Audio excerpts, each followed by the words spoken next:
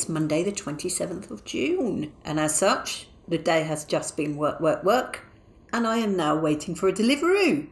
I'm going to have a vegan Burger King because I have done so much work today, and I've done very good work today, though I do say so myself. As for the rest of the day, there's very little to say, unlike last night, which was brilliant. Joe Lycett is so very funny. So funny.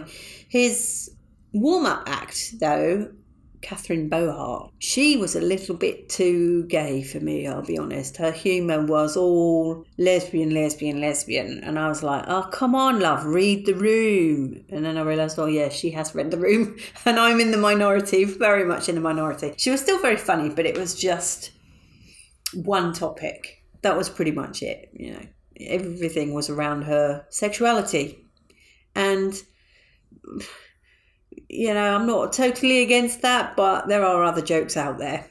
Just ask Jimmy Carr. Anyway, I digress.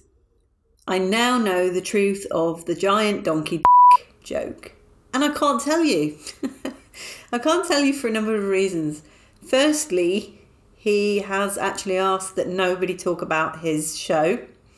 And there is very good reason for that, and I am 100% going to respect that. And my advice is go and see it, because it was very funny. But the other reason I can't really tell you about the joke is it's kind of more of a visual gag. But I am very bemused by the person that reported him to the police for this gag, because part of the gag was him talking about the legal advice that he'd sought in order to be able to do the joke. And you just think, what kind of lunatic realises he's got legal advice, followed legal advice, albeit in a Joe Lycett way, that's all I'm going to say, and then still reports him to the police. Crazy. One thing he did say when he came onto the stage, though, he was like, any Rozzers in? And there was loads cheering, so that was quite funny. And he was like, yeah, just need to know where I stand.